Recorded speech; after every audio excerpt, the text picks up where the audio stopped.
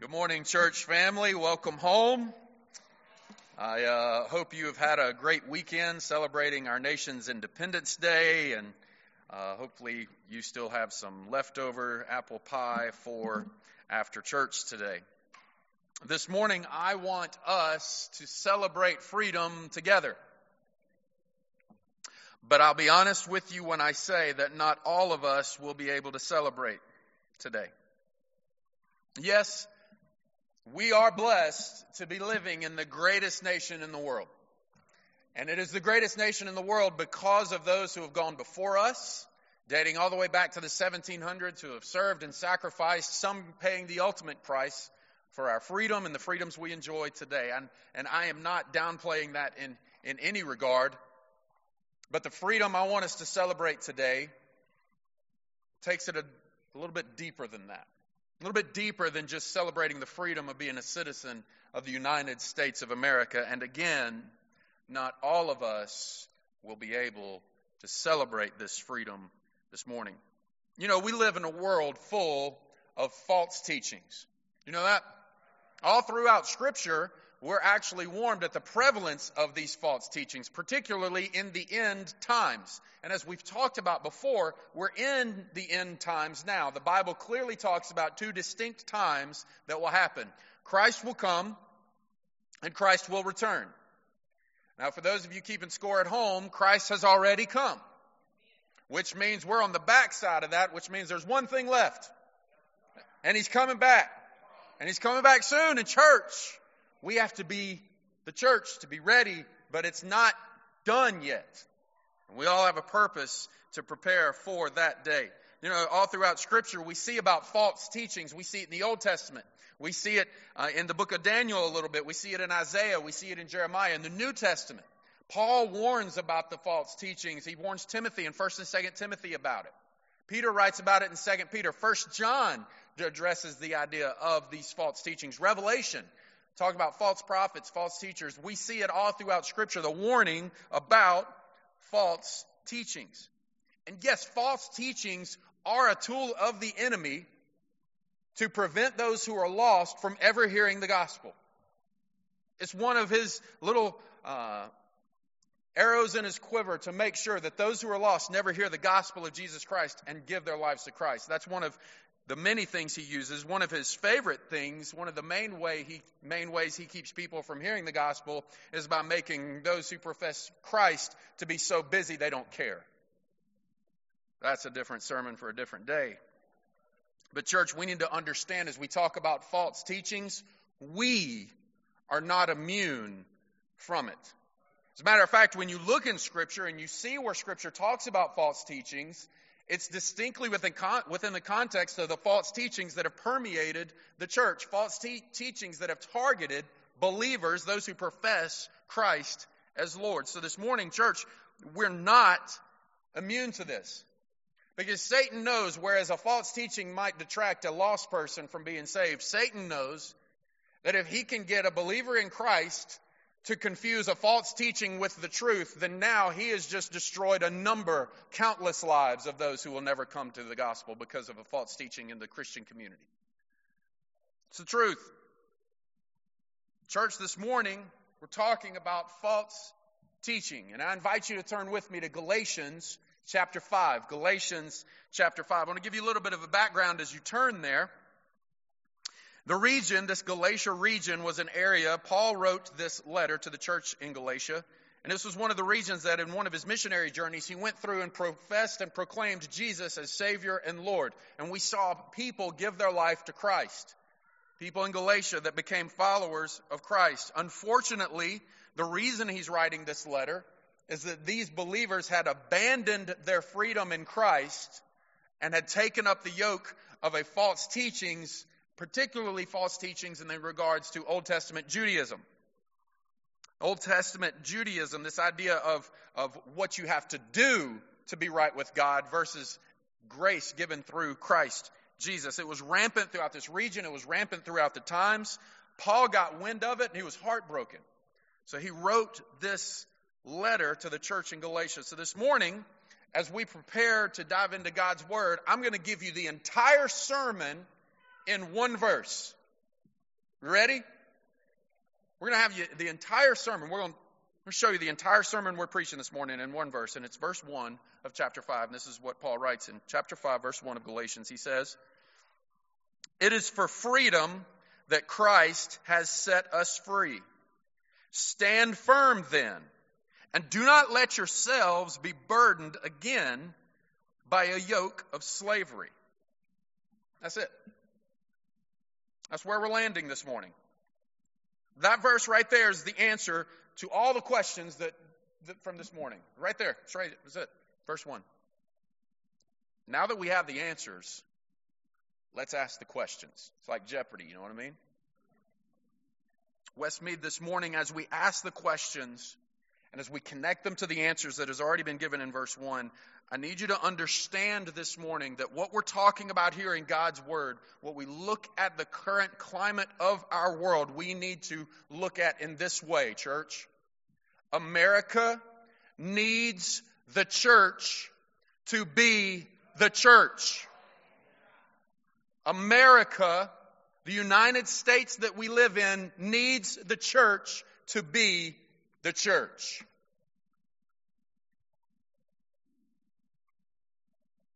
The church isn't being the church. The American church isn't being the church we're called to be because we, like the Galatians, have succumbed to false teaching.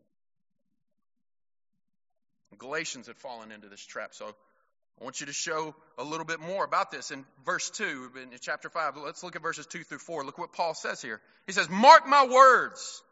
I, Paul, tell you that if you let yourselves be circumcised, Christ will be of no value to you at all. Again, I declare to every man who lets himself be circumcised that he is obligated to obey the whole law. You who are trying to be justified by the law have been alienated from Christ. You have fallen away from grace." In case you didn't pick up on it, Paul is really upset here. And he leads it to a big final statement in this section before he moves on. He's hot right now. And can you blame him? He was passionate for the people that he was responsible in sharing the gospel with and seeing them come to Christ. He was passionate about this group of people. And he found out that they are exchanging in the grace of Jesus for the rules of the law. He's seeing what's taking place and he's addressing it and how they have cast out what Christ was and have walked away from that salvation and have bought into the lie, false teaching, that it was about following the law. And specifically in this context, it was about circumcision. Now let's talk a little bit about the false teachers that were winning the crowd over in this time. There were Jewish religious leaders. A couple of things about Jewish religious leaders that you may or may not know about. Number one, they were obsessed with the law. They were obsessed with the fulfillment of the law. And when Paul addresses them here, when he says, hey, everyone who's trying to obey the whole law, I want you to understand, this isn't just the 10 Commandments we're talking about when we say the whole law. Jewish tradition in this time had over 600 laws that in order to be right with God, you had to fulfill every one of them. Not to mention the local requirements of the local rabbi that weren't written down, but you had to find out what those were, and you had to abide and fulfill those as well.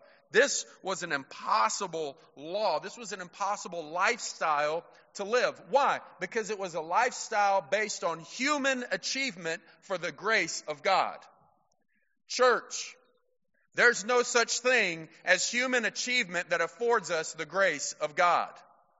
Understand that. The thing about this, another thing about these Jewish religious leaders, is they didn't like the Gentiles. Anybody want to take a guess at what the whole nation or the whole region of Galatia was? Gentiles.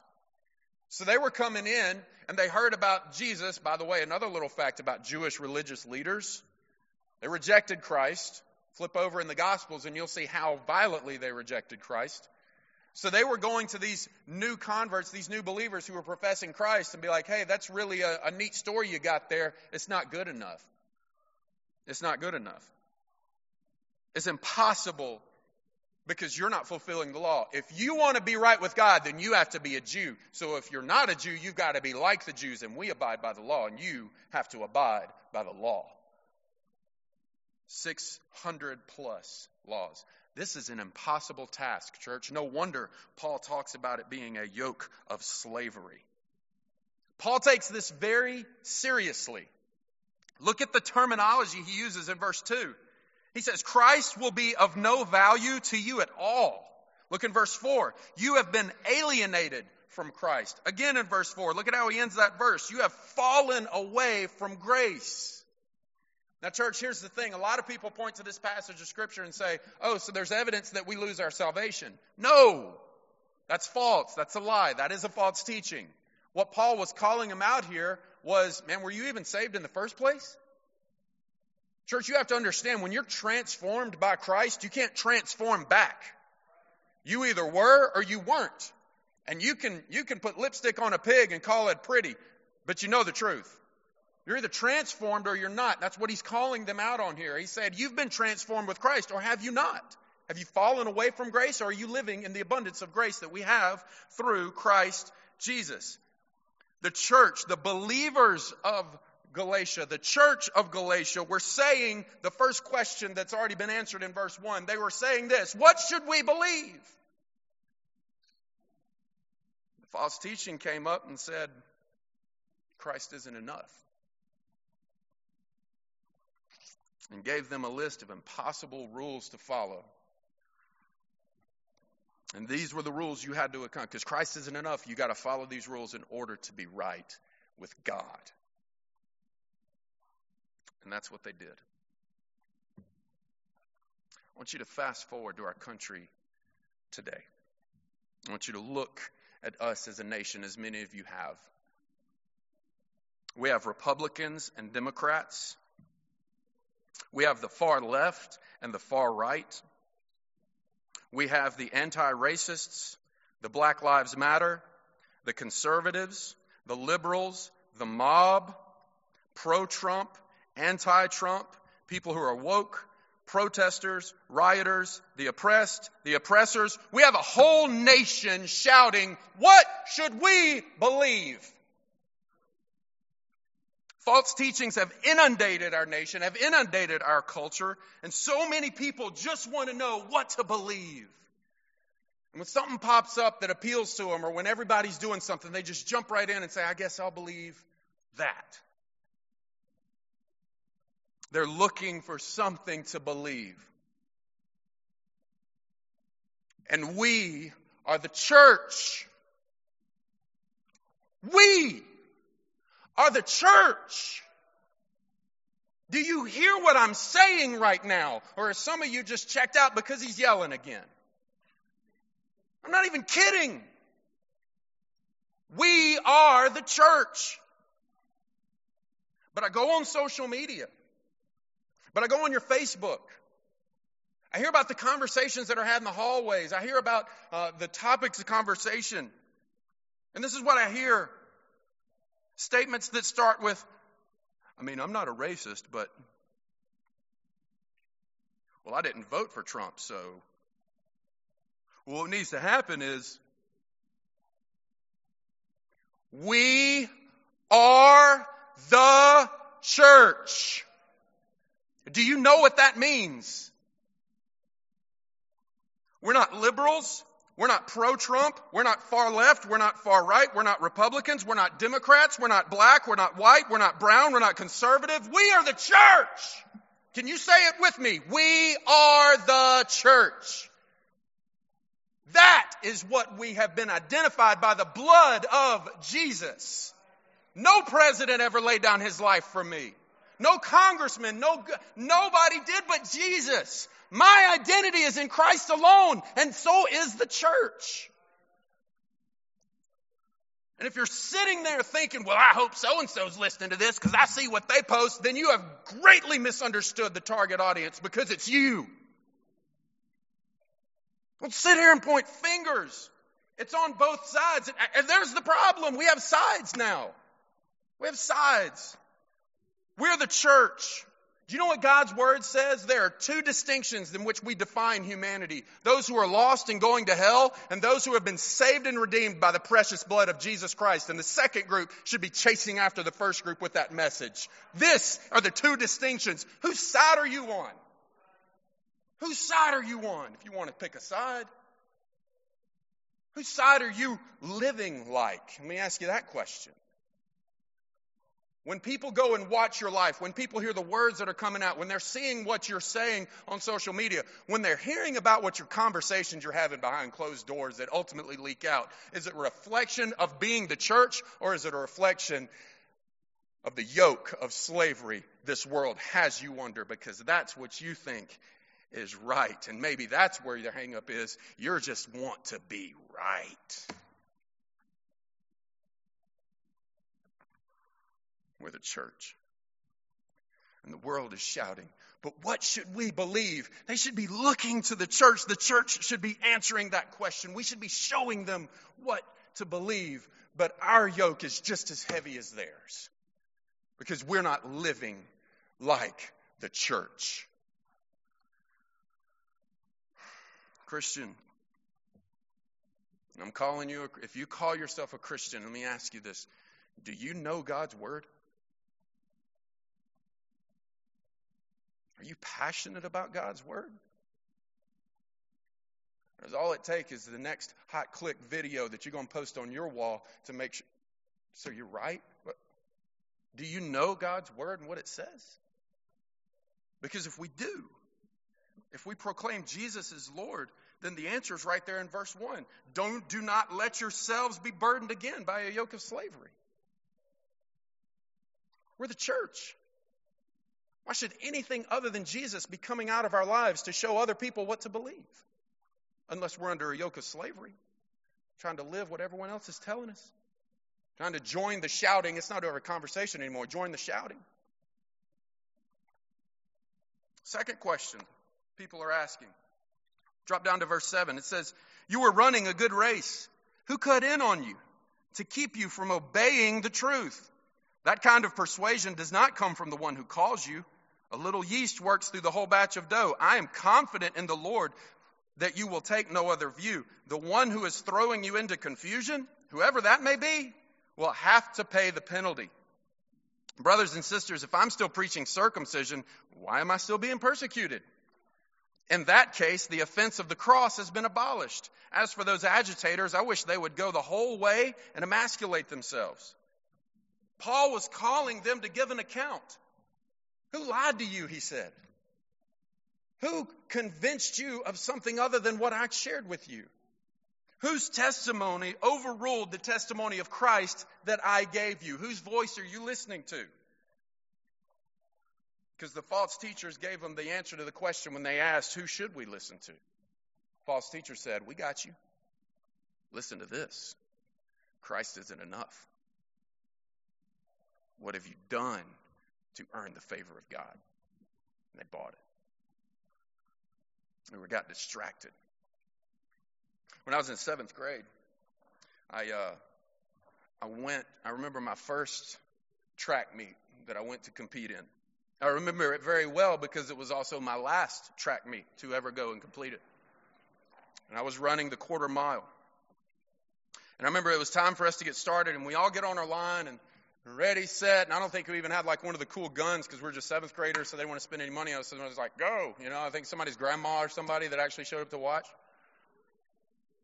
They said go, and bang, I was gone. First place. Thank you. First place for about 14 feet. Because when they said go, man, full speed, I was gone. I was faster than anybody else out the gate. We rounded that first curve, and I was in 3rd place. There were 4 runners. I learned real quick that it wasn't just like how you start. It was like, man, we got to run the whole track. That's exactly, if you look in verse 7, that's exactly what Paul is comparing this church to. And if you study the book of Galatians, he references it several times. He said, man, you got started so strong. You came right out of the gate, full speed ahead. You looked like you were going to make the difference. But what happened? Well, you started great.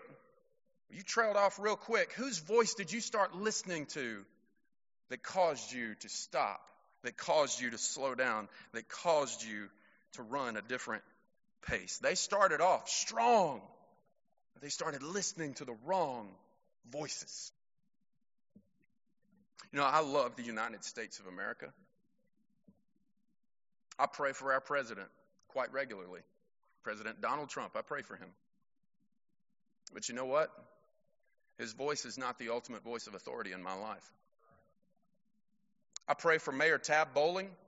I can't imagine the difficulties he faces. I pray for Governor Ivey. Can't imagine the questions that she's asked.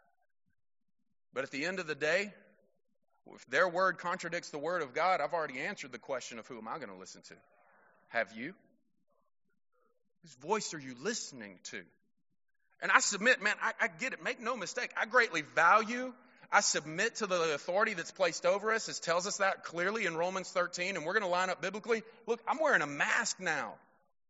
It itches the side of my nose like crazy. Anybody else? Where is it? Man, is it like, man, this thing, yeah, thank you, yeah.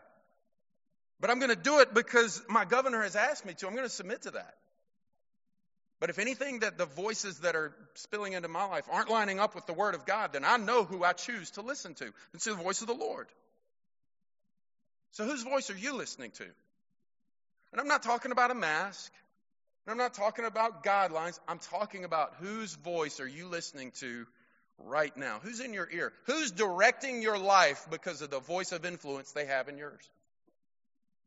Is it your spouse? I know that sounds kind of silly. But I've seen many marriages where one spouse thinks for both. Is it your boss? Who's directing your life with what they're saying to you? Is it the media? Is it social media? Is it your friends? Is it your Sunday school class? I mean, whose voice are you listening to? Who speaks, and it determines what you think. It determines what you believe. It determines what you respond with. Whose voice is convincing you of the truth that you're living right now? Paul he was very brash in saying in Romans chapter 8, he says, "For I am convinced that neither death nor life, angels nor demons, neither the present nor the future, nor any powers, neither height nor depth, nor anything else in all creation will be able to separate us from the love of God that is in Christ Jesus our Lord." That's what he was convinced of. What are you convinced of? Who are you listening to? And let me just pause button right here and let me just tell you, if yours is the voice that everyone is listening to, but your voice isn't leading to somebody to grow in their relationship with Jesus, it is plain and clear in black and white that there's a penalty coming for you. When you use your voice to promote an agenda, to promote the side you're cheering for, when your voice is not leading and instructing and directing others to the grace of Jesus, there's a penalty waiting for you. He says it right there.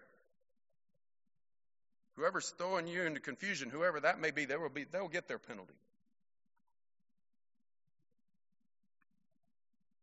If we're living day by day based on the opinions of man,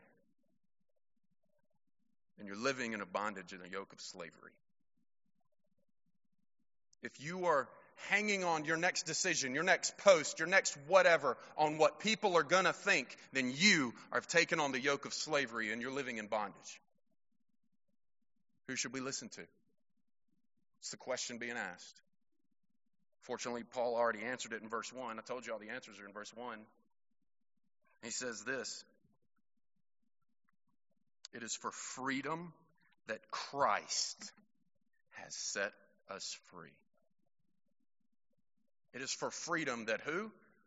Christ has set us free? Who are you listening to? Who's determining the direction of your life? Which leads us to our last question. What are we supposed to do? When people who are opening their life to false teaching, they ask, well, what am I supposed to believe? Well, who do I listen to? Well, what am I supposed to do? Paul answers that one too. Look in verse 5 and 6 of Galatians 5. For through the Spirit, we eagerly await by faith the righteousness for which we hope. For in Christ Jesus, neither circumcision nor uncircumcision has any value. Underline this if you want to.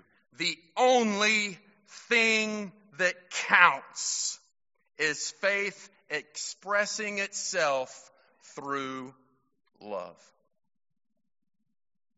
Some of y'all thought I was just preaching some kind of social gospel. I wasn't. By the way, you're not going to hear the social gospel preached from this pulpit. It's heresy, and we don't do that here. But what did he just say? It's not about being circumcised or uncircumcised. There's no value in that. Man wants to say, well, you got to do this or you got to do this, or which side of the fence you're standing on. There's no value in that. It tells me that it's not about being a Republican or a Democrat. There's no value in being identified as that. There's no value in being identified as a liberal or a conservative. There's no value in being identified in that. The only thing that counts is being identified in the faith that is found in Christ Jesus alone. That's the only thing that counts. We want to paint each other with labels and titles and blah, blah, blah. Well, he said this and she posted this and blah. The only thing that counts is faith expressing itself through love. Pause. Look at that verse with me, please. I want to make sure you understand this. This is not what the rest of the world is teaching here. It says the only thing that counts is faith expressing itself through love. We live in a world, we live in a culture where as long as we put the word love in it, it must be the right thing. He didn't say the only thing that counts is love being expressed through faith. No, he said the only thing that counts is faith. Our relationship with Jesus expressing itself through the love, how we love others with the love of Christ. That's the only thing that counts, church. The only thing that counts. Paul said, for through the Spirit we eagerly await by faith the righteousness for which we what? Hope. For in Christ Jesus neither circumcision nor uncircumcision has any value. The only thing that counts is faith expressing itself through faith, hope, and love. That sounds a lot like Jesus, doesn't it? You think Paul was trying to tell them what to do? You think Paul was showing them what to do? By the way, he already answered that question. What are we supposed to do? What does he say in verse 1? 2 words. Stand firm. Stand firm. All the answers right there in verse 1. As we wrap up this morning, I want to invite you just to bow your heads.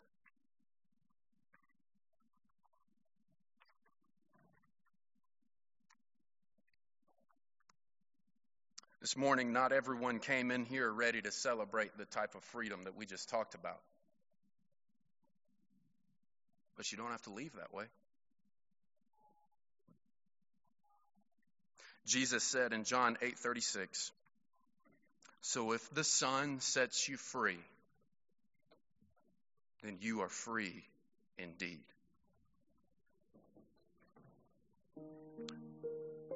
Christian, brother in Christ, sister in Christ, I got to ask you a question. Just between you and the Lord. You remember what it was like to be free? To be free in Christ?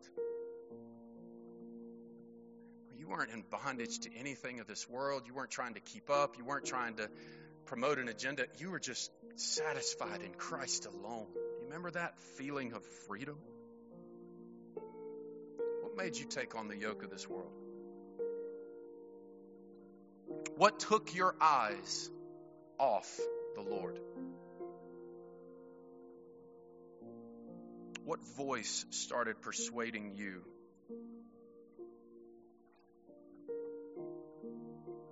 Christian brother,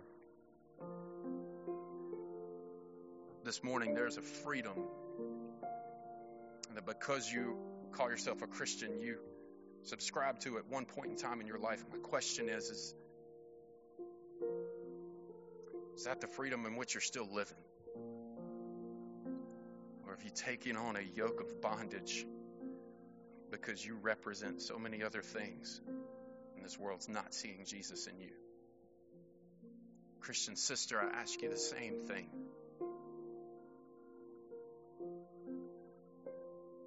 Is Jesus the only thing that you want others to see coming out of your life?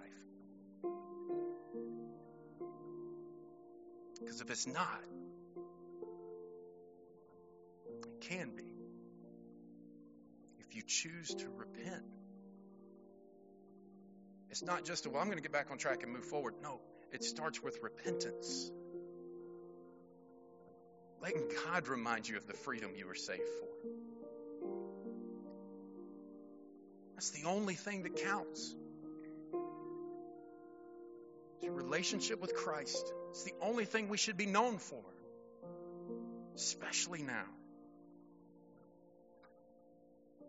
Let me ask you this question. Do you know that you're saved by the blood of Jesus?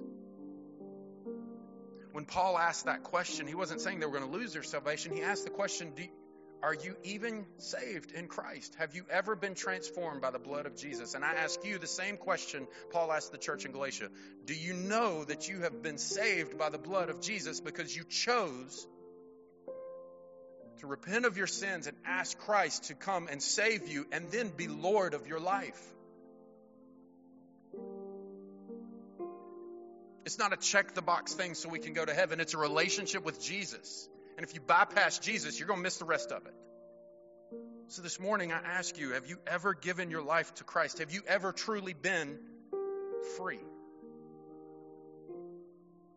Because I can think of no other time to find your freedom in Christ than today on an Independence Day weekend, where you say, I'm ready for Jesus to make me free. America needs the church to be the church, now more than ever. So it's time for the church. It's time for the believers in this room to start showing America the only thing that counts. It's not being right. It's not your opinion. It's not who's yelling the loudest. The only thing that counts is our salvation in Christ alone. This morning, it's time for some of you to let go of anything in your life that you've identified yourself with that has nothing to do with Jesus. And it's time for the church to be the church. Heavenly Father, I thank you so much for your word.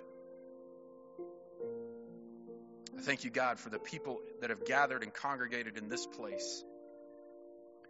Because, God, your word, it's big enough.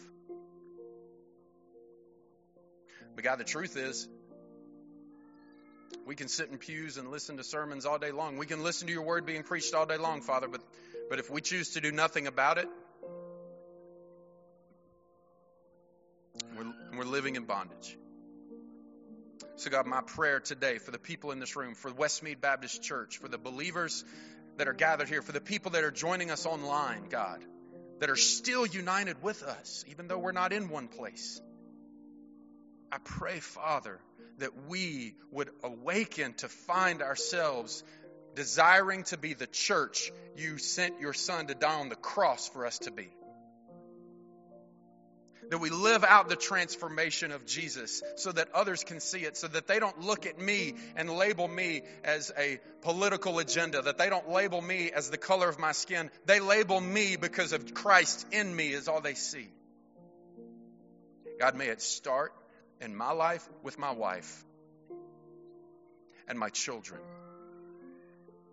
And God, may it radiate from there because of what you are doing in my life. I pray the same thing for the believers. And God, for my Christian brother in the room who knows he is far from that, I pray that in a minute when we stand, he would find his place in submitting before you and repenting of anything else he's been identified with that is not the blood of Jesus.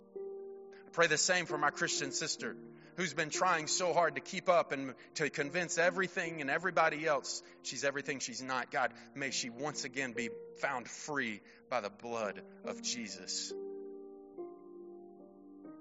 And God, I pray for the person in the room right now that in their honest heart of hearts, they say to themselves, maybe they say it to you, I really don't know if I'm saved. God, meet them where they are. Remind them or show them your love you have for them and how it was demonstrated through Jesus Christ, whose sacrificial death on the cross was enough to cover their sin so that they could be found in the freedom when they call on your name. Give them strength and courage, God, when we stand to step out of their aisle, to walk down to each side of the platform, to find a staff member and say, I want to know this freedom. God, may they desire you enough to give their life to you. God, however it is you're calling us to respond in obedience this morning, may we be the church that you called us to be, in obedience and submission. In Jesus' name we ask these things. Would you please stand?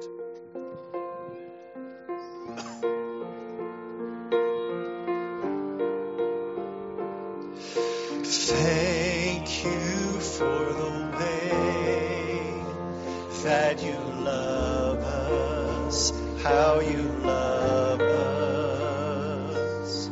Thank you for the way you have made us.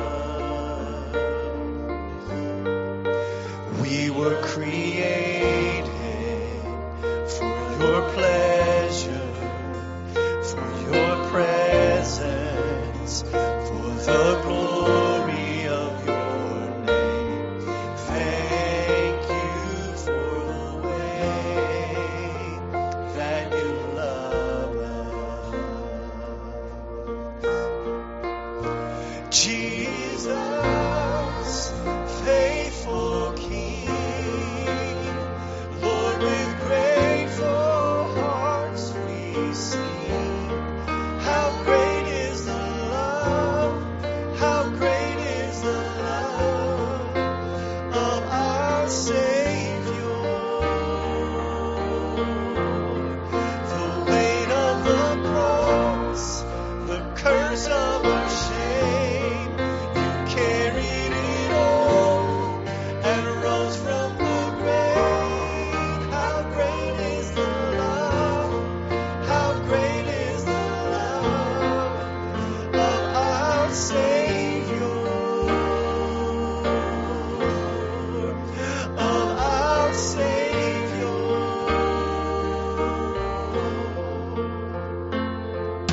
Thank you for the grace that has saved us. You forgave us.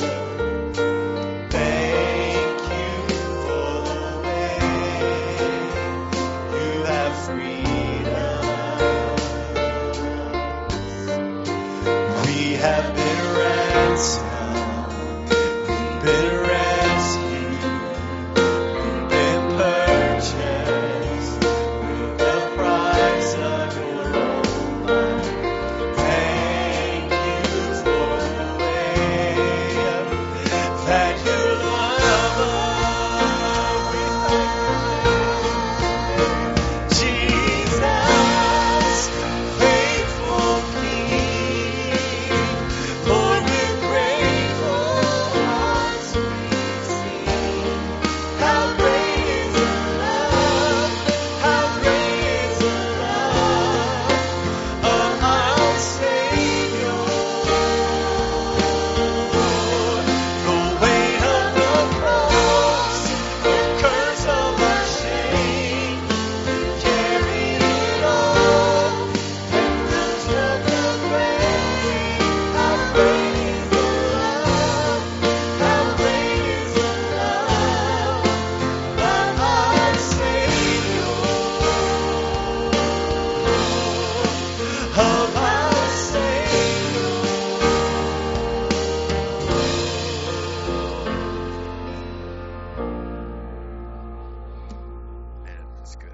church, remain standing. I got a couple of really quick things for you.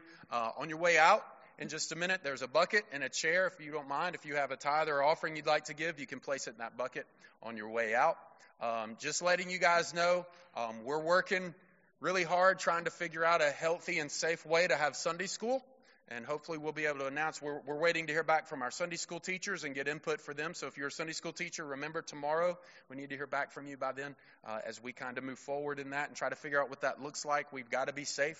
We got to be smart. And speaking of safe and smart, when we dismiss here in a minute, we are going to need everyone to go ahead and file on out if you want to congregate, which honestly isn't a great idea right now with everything that's going up with these numbers. Please do so outside the building.